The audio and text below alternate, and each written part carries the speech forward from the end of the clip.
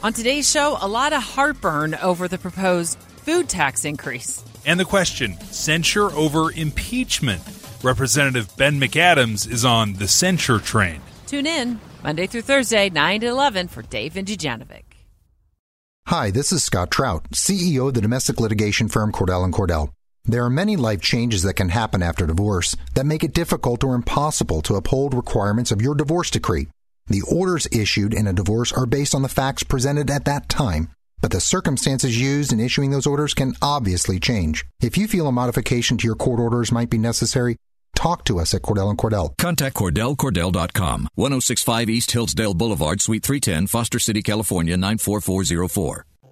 This is Innovation and Leadership, where we interview Navy SEALs, venture capitalists, pro athletes, best-selling authors, Hollywood filmmakers, really as many different kinds of high achievers as we can get to come on the show. Today's episode is going to be from our mini-series that we created with Corporate Alliance, asking top CEOs and executives and entrepreneurs who have had very large exits specifically about their thoughts on leadership and people. Also, I want to talk to you about one of our show's sponsors. I met these guys back on episode 6. CEO Zach Smith was telling me all about starting a skateboard company and how much he hated doing the bookkeeping for a skateboard shop, and how he really got led to start this business, Bookly, that's a hybrid combining bookkeeping software and human services. And I'll tell you why I let him become a sponsor. It's because I use their service now. I don't love paying $50 an hour for bookkeepers to do stuff that I know software could do way, way cheaper. But I don't love bookkeeping at all. So I want a real live human who knows what they're talking about to help me with the stuff I don't understand. Probably the straw that broke the camel's back for me, though, the thing that put me over the top was that they could do my taxes and payroll also. So totally suggest checking them out. Go to their website, bookly.co, and check out their flat rates. I've been super happy with them. So now on to today's episode. Amy, thanks for making time. Yeah, happy to be here. So you've done quite a few things, and you're still doing quite a few things. Can you give us the list of what you're involved in these days? Oh, wow. Okay, so I'm the managing partner of Reese Capital, which is an angel investment firm. I'm the co-director of the IPOP Foundation, which is a foundation that encourages young people to look at entrepreneurship as a pathway to becoming self-reliant. I write articles for Forbes and the Huffington Post, and I write a daily blog as well. And I serve on, I think, 13 boards of universities and different foundations and things like that. Yeah. And can you give just a little bit of a background of the lead up to selling your company, MediConnect Global, for $377 million? Yeah, I'm happy to. So, I mean, I've been an entrepreneur since I was 23 years old, and always been in the space of healthcare technology. That's, I'd worked in healthcare when I was young, and knew the space really well, so just kind of stayed with that and then learned the technology as we went. But MediConnect Global was a company that did health information exchange and medical record retrieval and analytics on medical records, looking for patients with chronic conditions and problems like that. And it was a company that I formed and acquired 3 other companies and rolled those in, and then later another one. And so that's how we became MediConnect Global and grew that business, and then exited that in 2012. Congratulations. Thank you. And so for people who aren't familiar with that industry, who was your client and what were you doing for them? We had 3 different verticals that we serviced. We had life insurance companies that were looking to get medical data on people that were applying for medical insurance or for life insurance. Then we had lawyers, people that represented medical malpractice cases or pharmaceutical cases, and they needed the medical records on patients for the lawsuits. And then we represented health insurance companies. So we had a lot of the big health carriers like Humana and Aetna and different big health insurance plans like that were looking for chronic conditions on patients. And what was special about you guys? Why did customers want you as opposed to a competitor? I think 'cause our focus on customer service was not just lip service, if that makes sense. I think we really tried hard to understand the needs of the customer and make sure that we were willing to do whatever was necessary to help them be successful in what they were doing. That was really our focus, is if we could help the client succeed, whether something was our fault or not, it was our problem, if it was their problem, if that makes sense. And we really wanted to just kind of go the extra mile for those customers. And I think that really made a huge competitive advantage for MediConnect. Sure. Growing a company to that scale, big American dream kind of exit, right? What are some of the things that you think you guys did different, that you were able to get to that level that maybe other folks in the space didn't do? Well, I think you have to, growing any company is hard, right? I think especially as you bring in people is what make or break your company, the employees that you find and being able to retain those employees. And I think a lot of it was the culture that we built at MetaConnect allowed us to get people on board and then retain them. And anytime you lose somebody, you lose so much intellectual property that goes with that person, all the experiences they've had of the mistakes they've made and the lessons they've learned and the relationships they had both with coworkers as well as with customers. So for me, retaining an employee is really important. I'm just not a believer that you can just replace anybody, right? You can technically, but not really. You lose every time, and there's a ripple effect every time someone goes. So we really kind of focused on the culture of the company and making sure if we had happy employees, they would then turn around and treat customers better, and that gives you happy customers. And I think that gave us a big advantage. And how big was the staff when you started the acquisitions, and how big at the sale? About 70 people when we first started rolling the companies together, and we grew to just under 2,000 people. I don't know the exact count we were, but it was a lot of growth in just a short number of years. Yeah. Thinking about leadership at that kind of scale, obviously your personal influence becomes less and less when there's so much, so many people to go around, right? Yeah.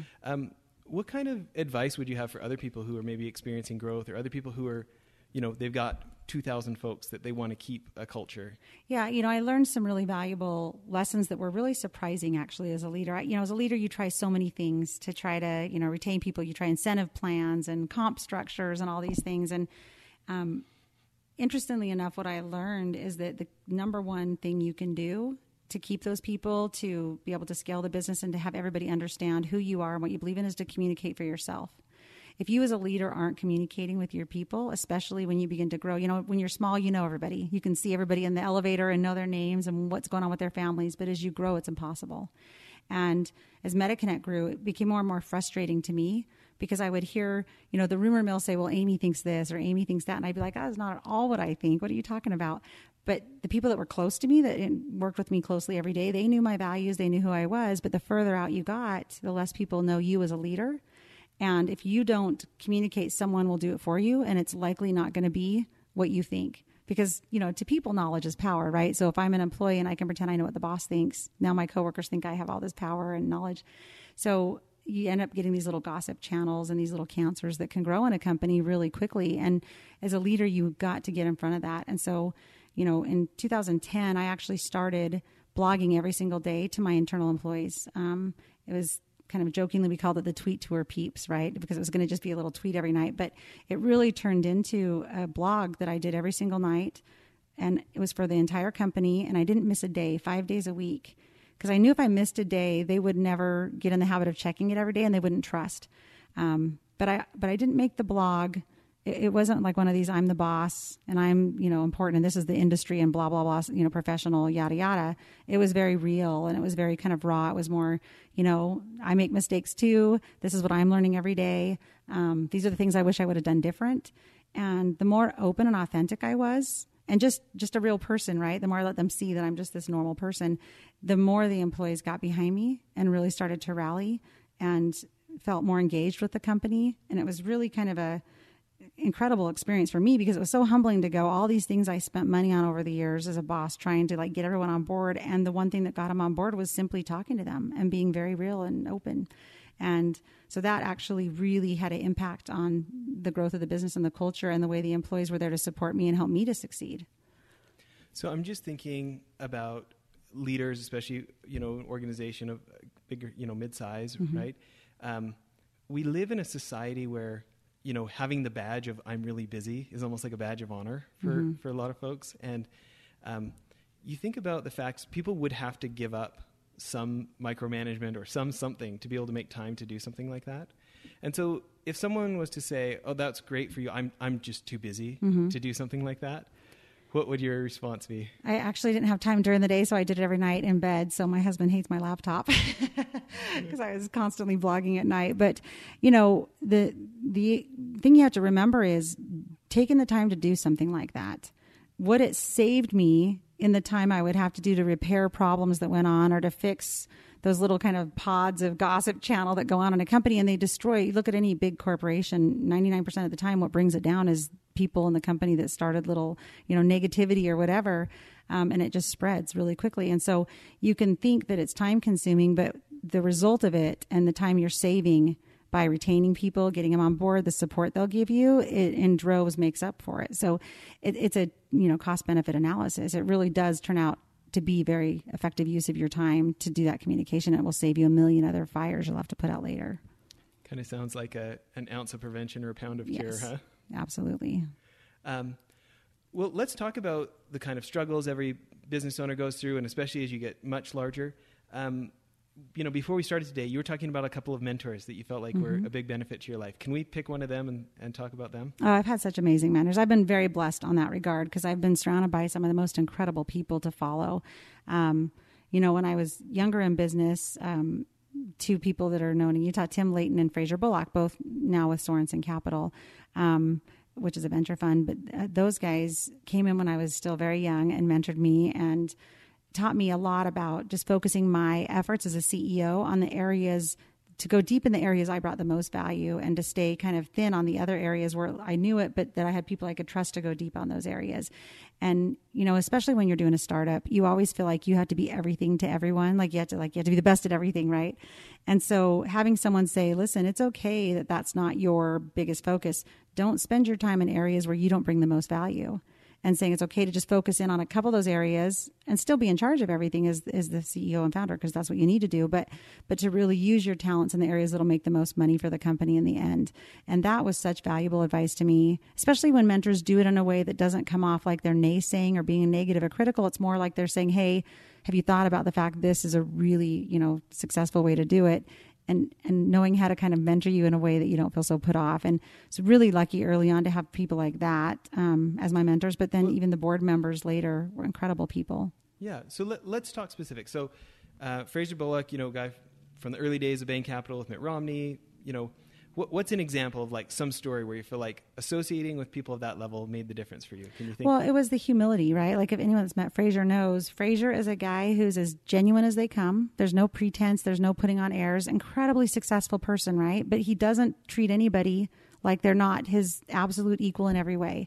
And he just makes you feel like you matter. And that taught me a lot about the importance of treating everybody in that way, because here's this man that, a lot of people in his shoes would kind of look down on people or act like, oh, you're beneath me. He never did that ever to me. And that meant so much to me on the receiving end as a young entrepreneur that it really kind of guided my future for how I was going to treat others. Interesting. And did you mostly grow the company organically? Did you take on investment for the acquisitions, or how did you? When I formed MetaConnect Global, actually all three of the companies I was acquiring in the beginning to pull into it were profitable companies. So it put us in a good position. We didn't have to go out and raise a ton of venture money. And so it was an easier position to be in, let's put it that way, than when you're just first starting out, right? And so we were very lucky not to have to raise very much over the years. And the people that we did raise from were people that, we had a lot of respect from. And it was great to take money from them because they brought more than just money to the table. They brought, experience and wisdom and humility. They're just good people that were fun to work with. Also, I want to give a shout out to one of our sponsors, Skillshare. They're doing a promo for us. For everybody listening to the show, it's Skillshare.com/leader, where they're going to let anybody get 2 months of access to their 18,000 classes for just 99 cents at that code, Skillshare.com/leader. And I think for me, one of the reasons that I like Skillshare and probably the classes that are most attractive to me are the really high credibility ones. You can learn email marketing from MailChimp. I mean, these are the guys that make $500 million a year sending email out for their customers. They've got the data. They're legitimate experts on the subject. And as I'm getting advice, I know that I should be building my list better than I am. That's the kind of people that I want to get my advice from, and you can get it right there on those classes. One last time, if you want that 99 cents for the 2 months, it's Skillshare.com/leader. Well, I want to ask a question, but before we do, this blogging has obviously progressed. Now you're writing for Forbes. You've got your blog still. Give us the URL for anybody who wants to check out your blog now. Yeah, absolutely. It's Amy Rees Anderson, spelled AmyReesanderson.com /blog or you can just go to Amy Rees Anderson and pick the blog site. And I post every day. And then the ones that are going to be posted to other places like Forbes, it takes you on the link to get to those as well. Very cool. So thinking about now specifically here at the Angel Firm, can you talk about maybe lessons that you couldn't, as you're doing your work today, you couldn't have learned any other way than having had the experience that you had? Well, it's been awesome to have the experience of having been an entrepreneur first and then being an investor, because you come at it from the entrepreneur's perspective, right? Like, you understand the struggles they're having, the hard things they're going through. And had I not lived that, you wouldn't have the same empathy for the entrepreneur that you have, which I think helps me be a better investor and a better advisor to people, because I understand their pain, so to speak. And that's the kind of thing. There's some of those things you can read about in books and take classes on, but unless you've lived it, it is hard to really put yourself in somebody's shoes. And I think that's been a huge blessing to me with what we're doing here. And so give an example. As you guys are deal sourcing, you're looking at things. What's your mandate, or what do you look at? Who should be sending their stuff into you guys to? Yeah, number one, we look at the person, right? So you can have a really bad idea, and a great person will actually make it into a good company. Or you can have a really great idea and a bad person, and they're going to destroy that idea. So for me, first and foremost, I'm looking at the person who's the entrepreneur. And I don't want an entrepreneur that thinks they know everything, right? Because nobody does. I don't know everything. I've had a lot of experience in my life, but I don't know everything. And so when someone comes in and they have every answer and nobody's ever going to be as good as them, or they're not worried about, there's no competitors and everything's perfect, right? That is a huge red flag to me. Like, I want the person who is willing to kind of be like, you know what? Yeah, that does worry me, and I'm paying attention to that. I use the example sometimes of like my teenagers, right? When my kids were teenagers, if they wanted to borrow my car and they said, hey, I want to borrow your sports car, and don't worry about it, it's going to be fine, Mom, I got this, no problem, I can handle it. I'm immediately going to be stressed out and worried. But if my kids came to me and said, hey, I want to borrow the car, look, I know it's an expensive car. I know I need to be extra careful when I'm driving it. I know it's not just about me. It's about the other drivers on the road and how they're going to drive. So I'm going to be extra, vigilant to make sure I'm watching for that. Then in my mind, I'm going, oh, okay, good. They've thought through these risks. They understand they're there. And I want that same, and so I'm going to trust them with my keys, right? But I want that same thing from the entrepreneurs. When they come to ask for investment money, I want someone who's not going to say, oh yeah, there's no competitors. I want someone who says, yeah, there is competitors, and here's what I worry about those competitors.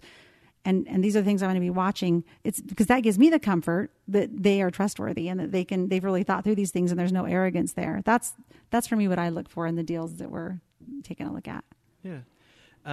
Obviously, you've got the medical technology background. Are there sectors that you favor more? Is there technology? Obviously, technology is like my forte, right? User experience and service-based tech companies. That's really the areas I get the most excited about. I look at anything that's interesting, right? But those are the areas where I think, for me, I feel like it's exciting because I know I can add the most value. And obviously, healthcare technology is awesome because so much background there.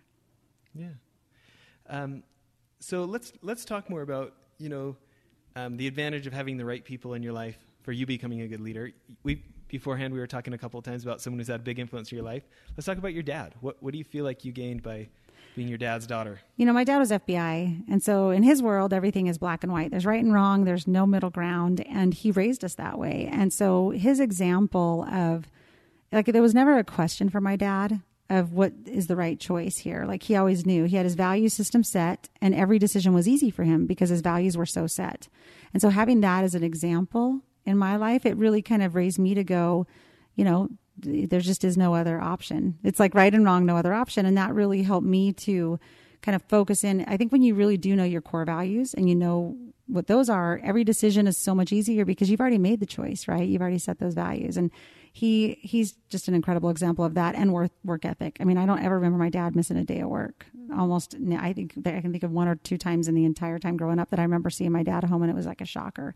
He's the get it done kind of guy. Don't make excuses. Don't whine about it. Just go do it. And that helped me tremendously growing up.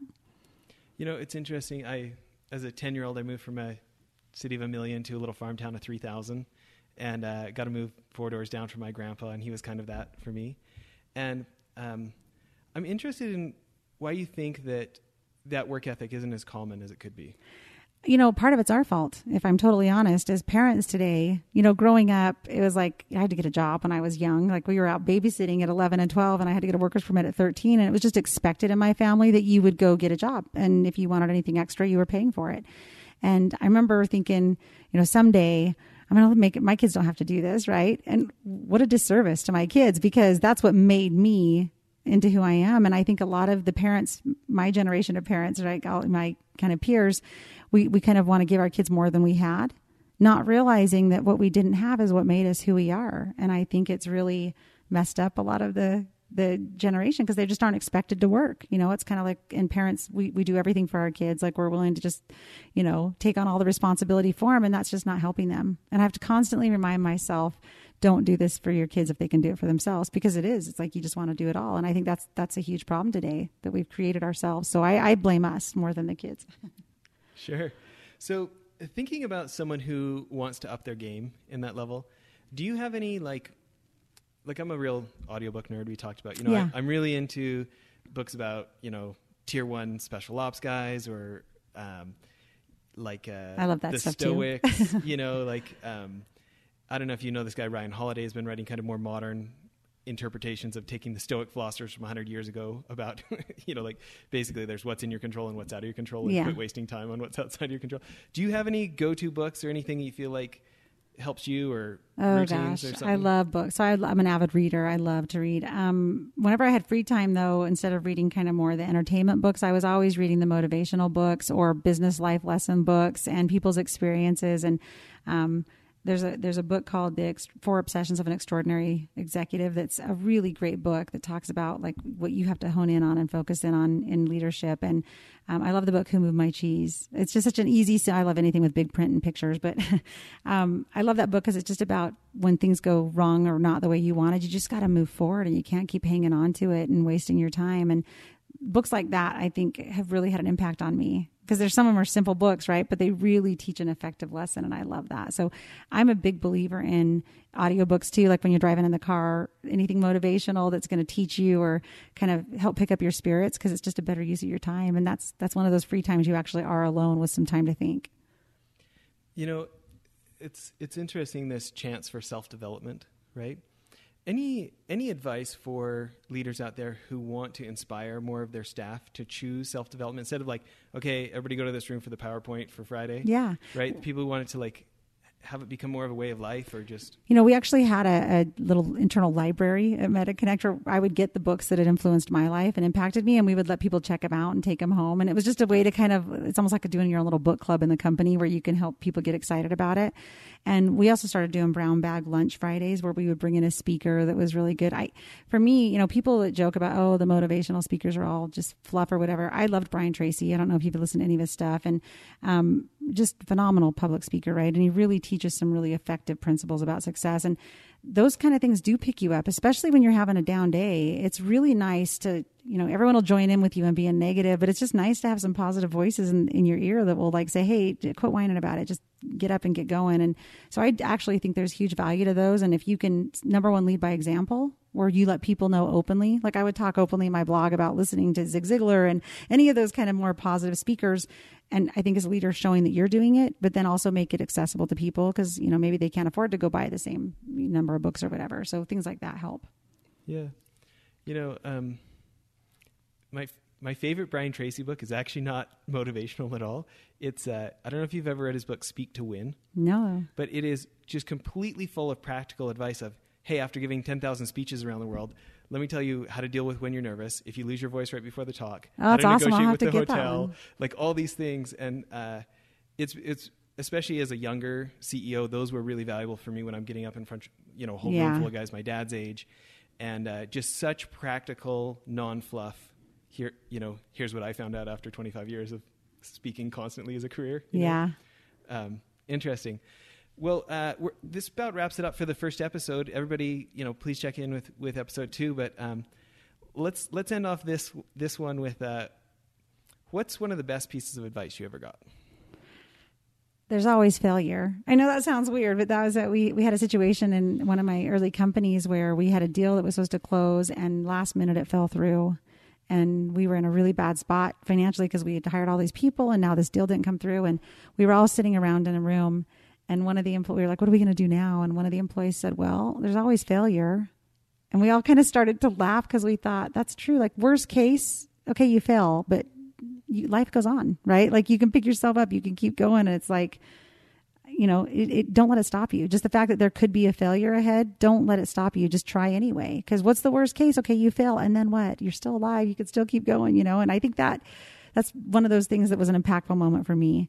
The other one I would say is my grandpa, who's now passed away, was one of my dearest people I looked up to in life. And he shared a story with me when I was first starting my career and trying to figure out what to do, and of his own personal experience where he was trying to make a decision. And he said, it kind of came into his head to just get up, do something, do anything, just make a start.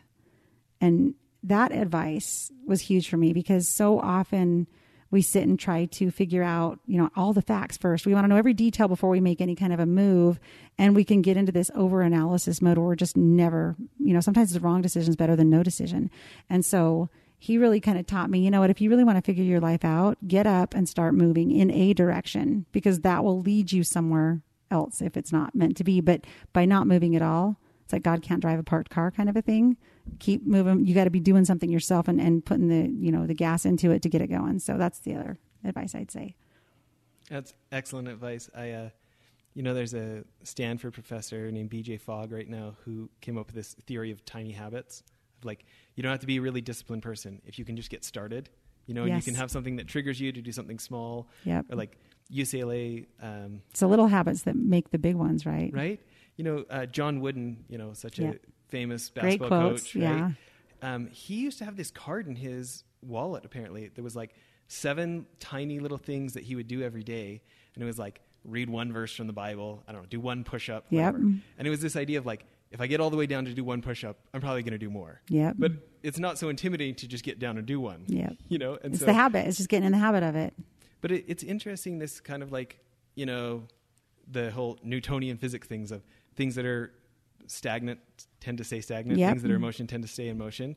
And like this idea of, from your grandpa, of like, just get like, almost kind of like get going before you're ready and you'll figure it out. Yeah. Because that's really, if you think about it, it's when you're moving forward in a direction that the opportunities open up. Right. And so, perfect example, you talked about my dad. He was going to go to dental school. If you met my dad, you would laugh thinking he was going to be a dentist, because that's like terrifying, because he's like the serious kind of stoic guy, right? But he was on his way to dental school and the FBI recruited him. Like, he thought he had a direction, right? And then this opportunity came up that led him in a different direction, which was perfect for him.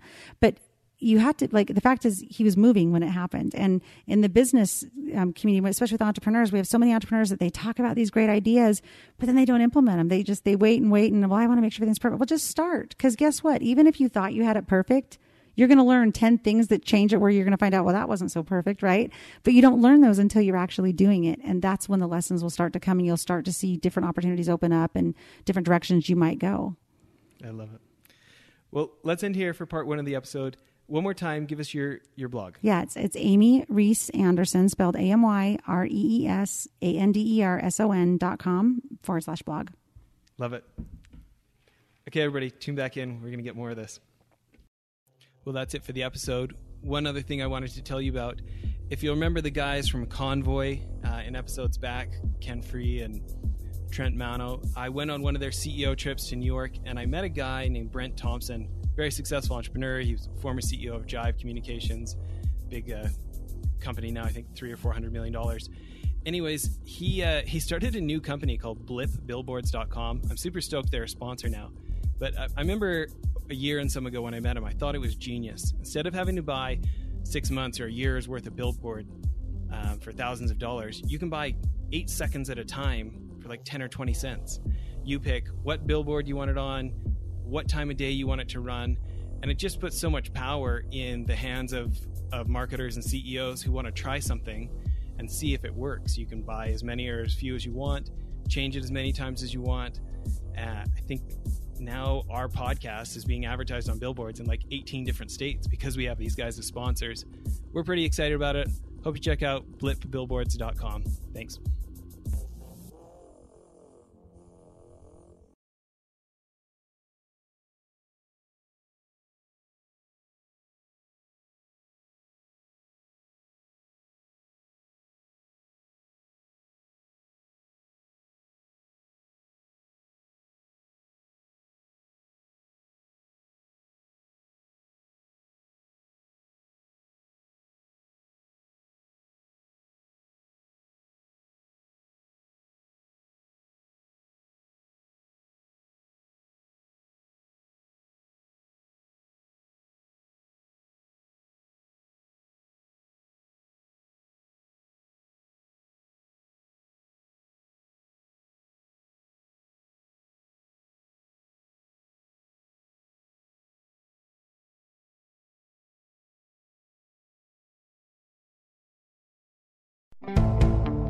Now's the time to find your color, your paint, and everything to get started during Red, White, and Blue savings at the Home Depot. Transforming your room is easier than ever. With the best deals online and in-store, you can confidently select your color and the tools for your next paint project. Get a colorful new experience and the right paint for the right price. Save $10 on 1 gallon and $40 off 3 and 5 gallons for a limited time only at the Home Depot. More saving, more doing. Limit 25 gallons per household. See store for details.